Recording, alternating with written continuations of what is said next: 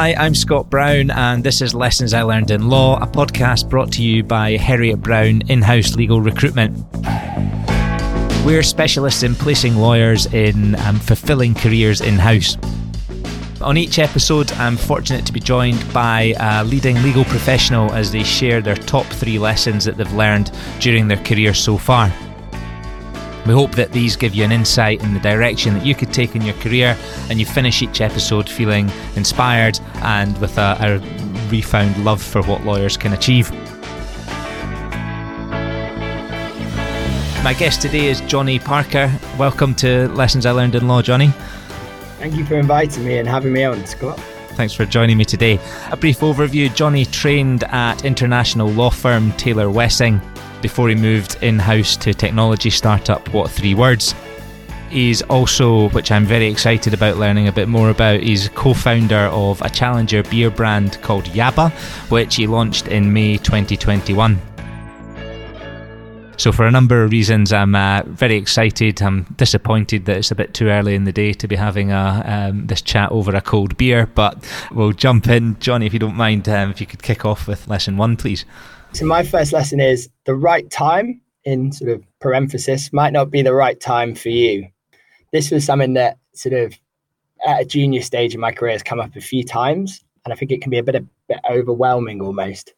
If I was just sort of dive straight into it, I think traditionally, there's a very traditional route into law. So you go to university, you study, you apply for your training contract. In your second year, ideally, you go straight into law school after graduating. And then from there, it's sort of all laid out for you in nice sort of incremental blocks of increasing work. I don't want to sort of tarnish that, because I think that does work very well for some people and has worked for years. But I think it also alienates a lot of people. So if you either can't afford or choose not to go to university, or if you don't get a training contract offer when you would sort of expect to, it can leave you feeling a bit lost. So I think what I would have want to have been told at that time was, if you either don't go to university or you don't get a training contract lined up for that exact time, it's not the end of the world, really. Yeah, I think it's great advice, and something that you're always through stages of your career looking at other people. Like I don't know if you found that within the studying law, it is a very much that conveyor belt that you're speaking about, and the next step and the next step and the next step. When did you feel comfortable, or has there been times where you haven't gone along with the flow? Yeah, I guess I started on quite a traditional route. So I sort of went and studied law at Exeter, and then I remember sort of partway through my second year, everyone started applying for training contracts, and I felt like I hadn't really figured out I knew I wanted to go into law, and I knew I was going to follow the training contract route, but I hadn't figured out what kind of firm I wanted to be at, or what was sort of interest and where I'd work well. Mm-hmm. So I basically took a year to think about that, and I started applying in my third year as well. Instead. And I think at that time when you're applying, it says sort of, are there any gaps in your whatever time so far? And if so, can you explain them? And I was already thinking from that, oh God, have I missed the year now?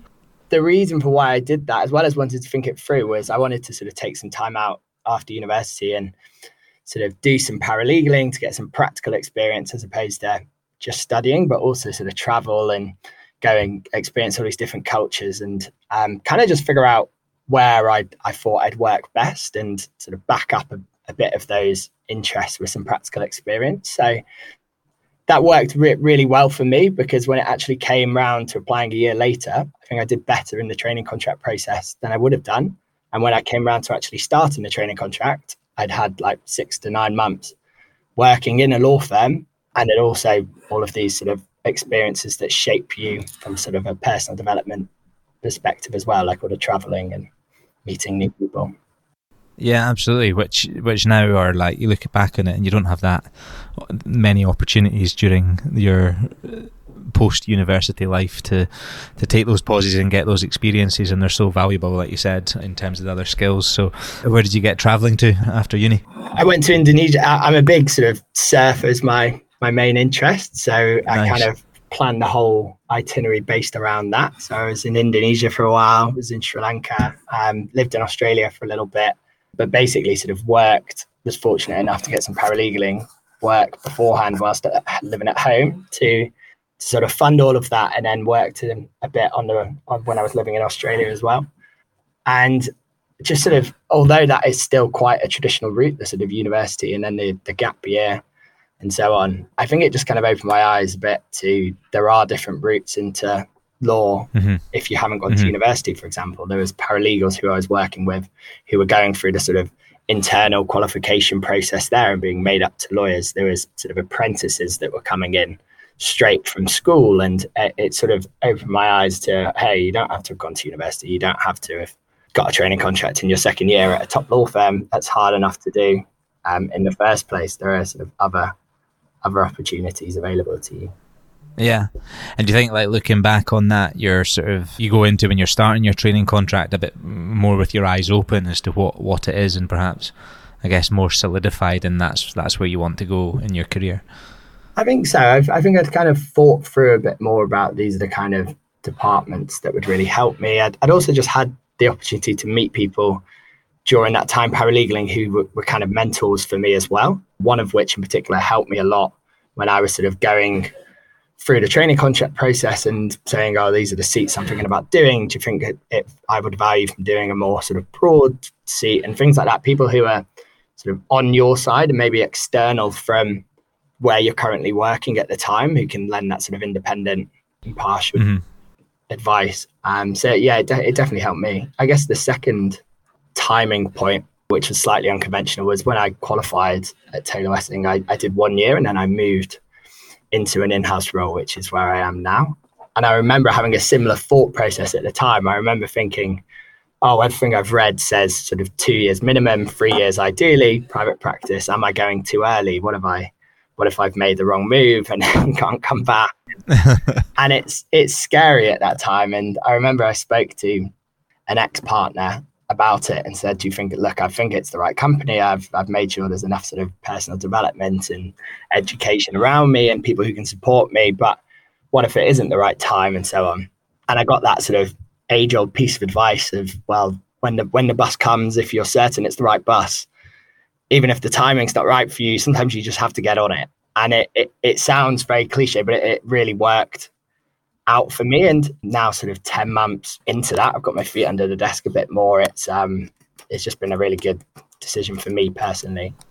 Great advice from that partner. At what point did you think, I'm going to be an in-house lawyer, or I'm going to make that move at some point in time? I think the kind of person I am, I'm quite hyperactive, not got the longest attention span. So I think the specialist route of becoming sort of a really specialist private practice lawyer was never massively going to be my path. I was interested in the in-house opportunities, and I did a secondment during my training contract at Amazon, which was it was 2020 March, so it was literally pandemic hit. 1 week in their lovely Liverpool Street offices and then the rest of the time remote. But that kind of solidified that, yeah, I'd like to go work in-house. I think the other thing it solidified was I was more interested in the startup side of things. I wanted to go somewhere where it felt like I was really close to the detail on all of these different things, could meet everyone, could make a practical difference. But I think the balance there was, I don't want to go somewhere this early in my career where I'm the only lawyer or where there's not really an established legal function, because I wouldn't have, in my eyes, enough experience to just build that outright. I still need to learn the role of a lot of this year has been learning the role of an in-house lawyer versus a private practice lawyer, as opposed to necessarily the technical skills training. Yeah, good. Surfing then. So how often do you get surfing? You live in central London. How often do you get surfing? There's not a lot of surfing in Brixton. You're right. But I sort of, a lot of my holidays, a lot of my travel gets sort of pushed that way. We got a great perk at What Three Words, which is we have 6 weeks a year where you can go and work remotely, as long as the sort of time zones sort of work with what you're doing. So I'm not convinced I could go over to Australia again, for example, but South Africa, similar time. So so I pretty much use all of that to go and work and live in places where there's sort of a good surf scene and a bit of a different working environment. So I've been in Ireland for West Coast Island for 3 or 4 weeks this year, and down in Cornwall. Maybe I'll be a bit more into Europe or a bit further flung next year, but I wanted to sort of be close to home this time in case it all went wrong. Yeah, get that cold water training as well. Yeah. Nice.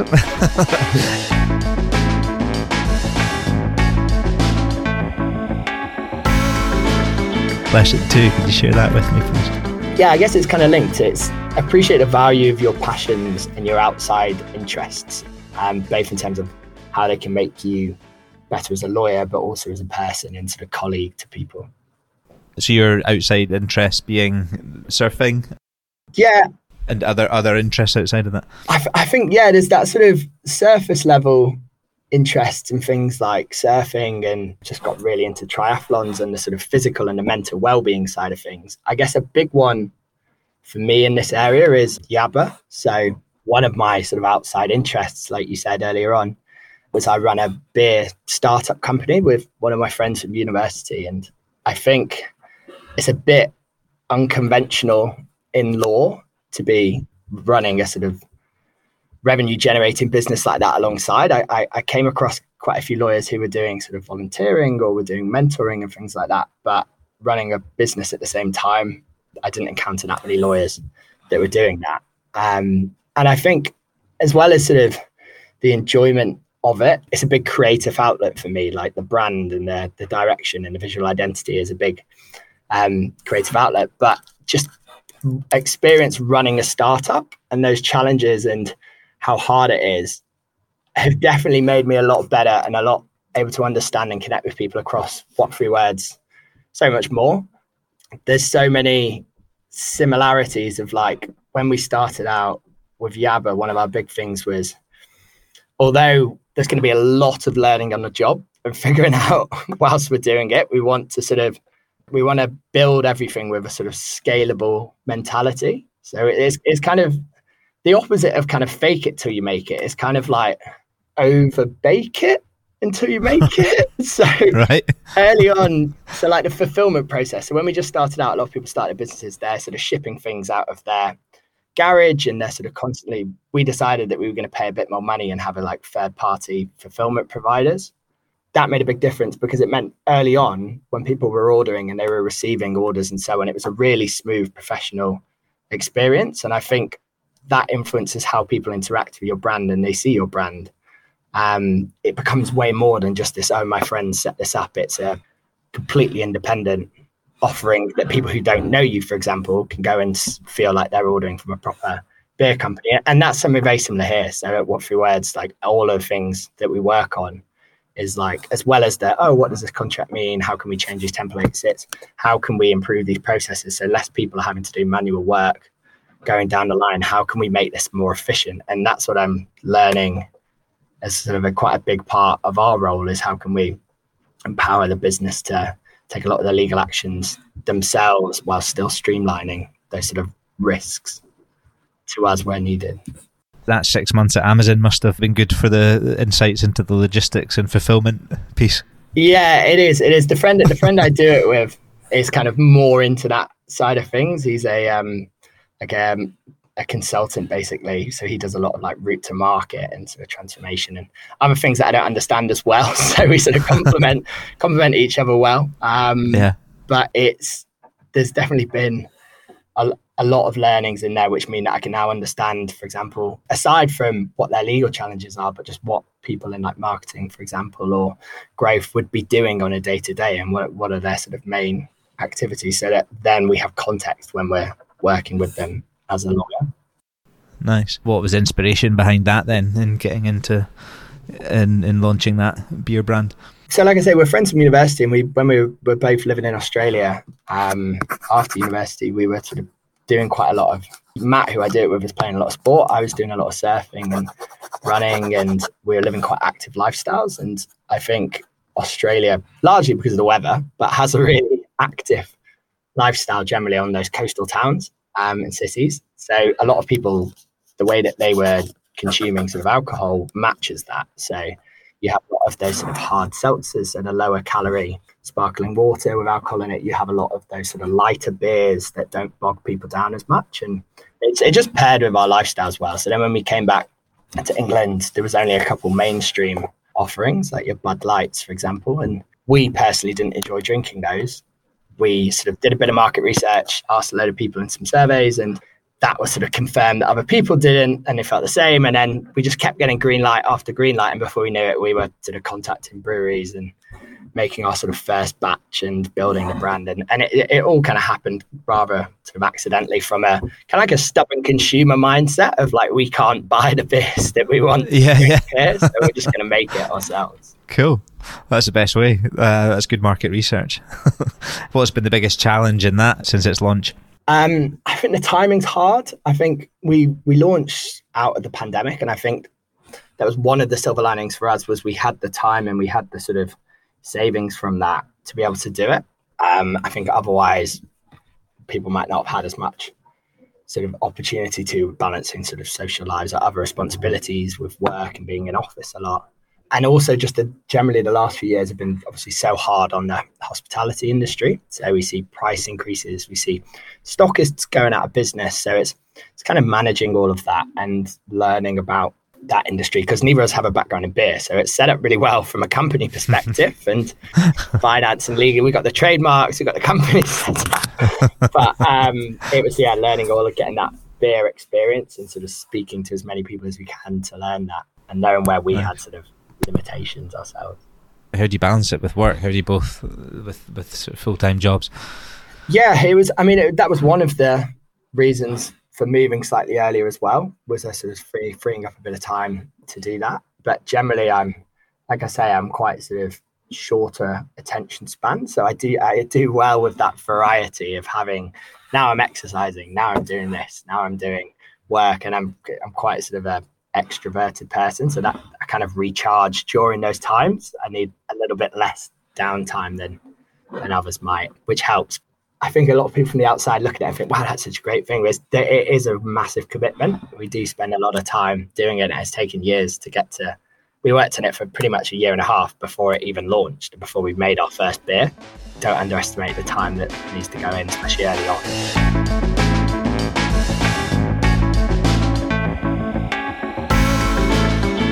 We'll move on to lesson 3. Yeah, lesson 3. This is one from my time on comment at Amazon that's really stuck with me, which is don't get bogged down in the finishing touches. This is one that's quite sort of specific to me, but I think will be applicable to other people as well. So the risk profile is obviously different for every business and everywhere where you are. I think law, at least the people I've encountered, it suits quite a lot of perfectionist type people.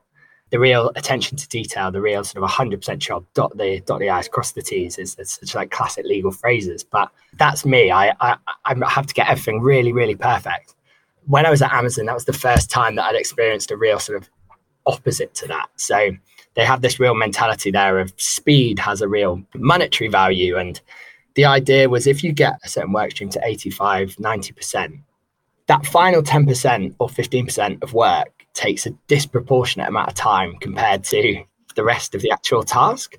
And that can just add quite a lot of lag to the process, which could, when your time could otherwise be spent doing other things, which might have sort of more risk to the business or just generally ticking through your to-do list. Yeah.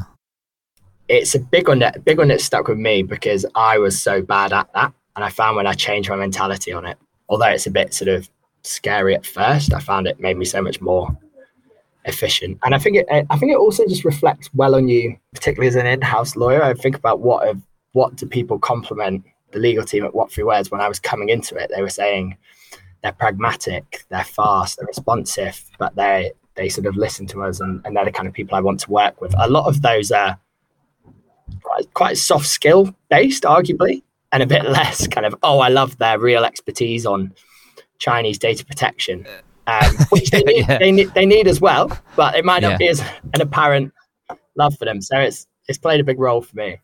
Yeah. So they need to know you've got it covered, but you're enabling them to meet the business needs, right? And get the commercial context. It sounds like I've heard someone. I can't remember who it was at Amazon actually, or ex-Amazon, that had said, "Don't let one of the." I don't know if it was their phrase or if it was their own personal phrase, but it was, "Don't let perfect get in the way of done." Like just getting something done and moving on. Yeah, I like that. Was that sort of drilled in at Amazon, or is it? How does? I'm always interested in like culture and like values like that. Like how does it weave in to someone coming in externally for a secondment? How is it communicated to you? Yeah, that was one of the biggest things. That was one of their biggest sort of legal values, I guess. You've got the company values, which are separate from what they're looking for from the legal team, but it's kind of enshrined in a lot of the culture there. So there's a lot less sort of meetings unless something really requires the meetings. There's a lot of quick, short emails. I remember being told early on, don't be offended by anyone's sort of blunt tone. It's just people being straight to the fact. Yeah. And it's one of those things I found it massively applicable to running Yabba as well, because when something's your own and it's your own business, you want to do everything perfectly. And there's that moment of when is good enough to push out into the world. And I found that me and Matt were both over engineering and sort of micromanaging, and it was taking up so much time.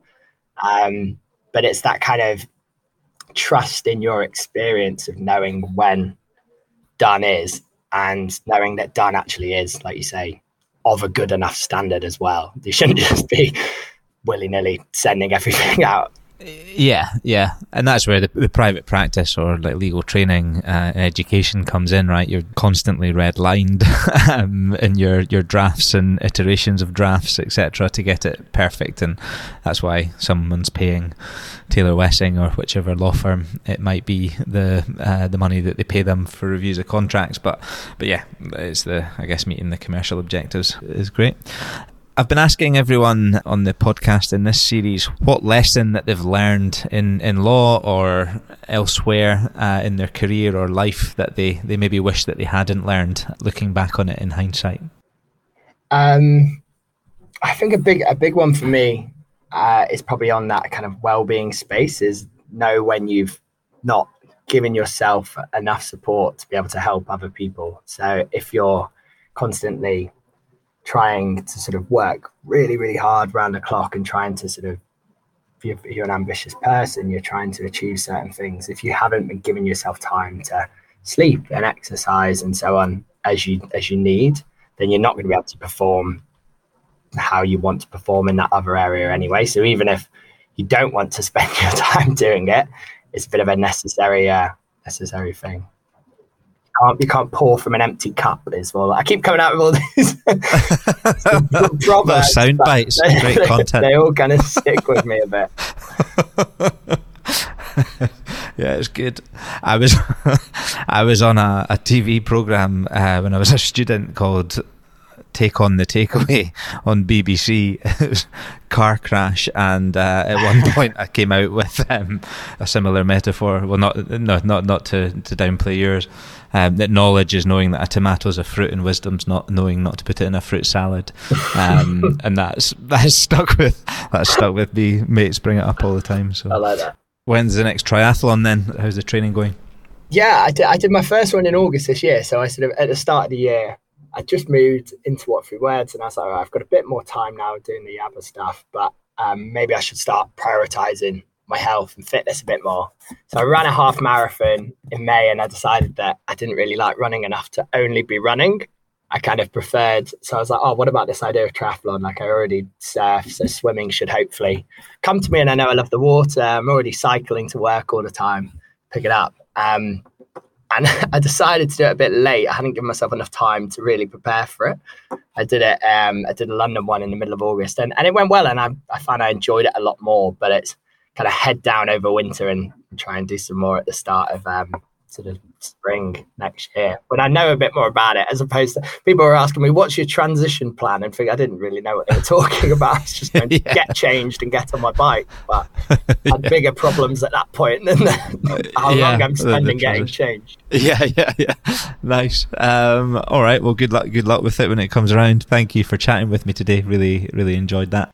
Thanks, Scott. And great to hear more about Yabba. If people wanted to follow Yabba or to learn more about the product, how do they do that? Yeah, so we've got a website, yabbabeer.co.uk. We're on Instagram, yabbabeer, or they could just drop me an email. I'm on johnny@yabbabeer.co.uk. Cheers, Johnny. Great chatting to you today. That was Johnny Parker. What a cool guy. Legal counsel at What 3 Words and co-founder of challenger beer brand Yaba. Some great lessons in there for lawyers of all levels, but really applicable to those early in your legal career and those exploring moves into the profession. Some great sound bites in his first couple of lessons. I'm always really excited also to hear about people that are applying what they've learned in law and applying that in the context of their business pursuits outside of law. So it was really fascinating to hear his insights into his journey in founding and running Yaba as well. As any good host would, as you might expect, I did my research coming into this episode recording, and I can definitely vouch that Yaba beer is absolutely delicious in all quantities, all shapes and sizes. So head over there and support a fellow lawyer and get behind the brand. Now, if you've enjoyed that conversation with Johnny, then why not check out some of the earlier episodes from seasons gone by. In Series 3, I was joined by Richard Maybe, who is CEO of contract automation platform Juro. And he spoke about the need to keep it simple whilst also having a love for detail. So check out that episode. You can search for that episode on Apple Podcasts, Spotify, and all other great listening platforms, or head over to harrietbrown.com/podcast. And remember, whilst you're there, be a good consumer and hit the subscribe button so you don't miss out on future episodes. And while you're at it, why not leave us a star rating? 5 stars, please, and review, which really helps us out. If you've got any feedback or you'd like to appear on the podcast or suggest someone who I could chat with, then please drop me a line, scott@harrietbrown.com. I'm all ears. Or come and connect with me or Harriet Brown on LinkedIn. See you next time.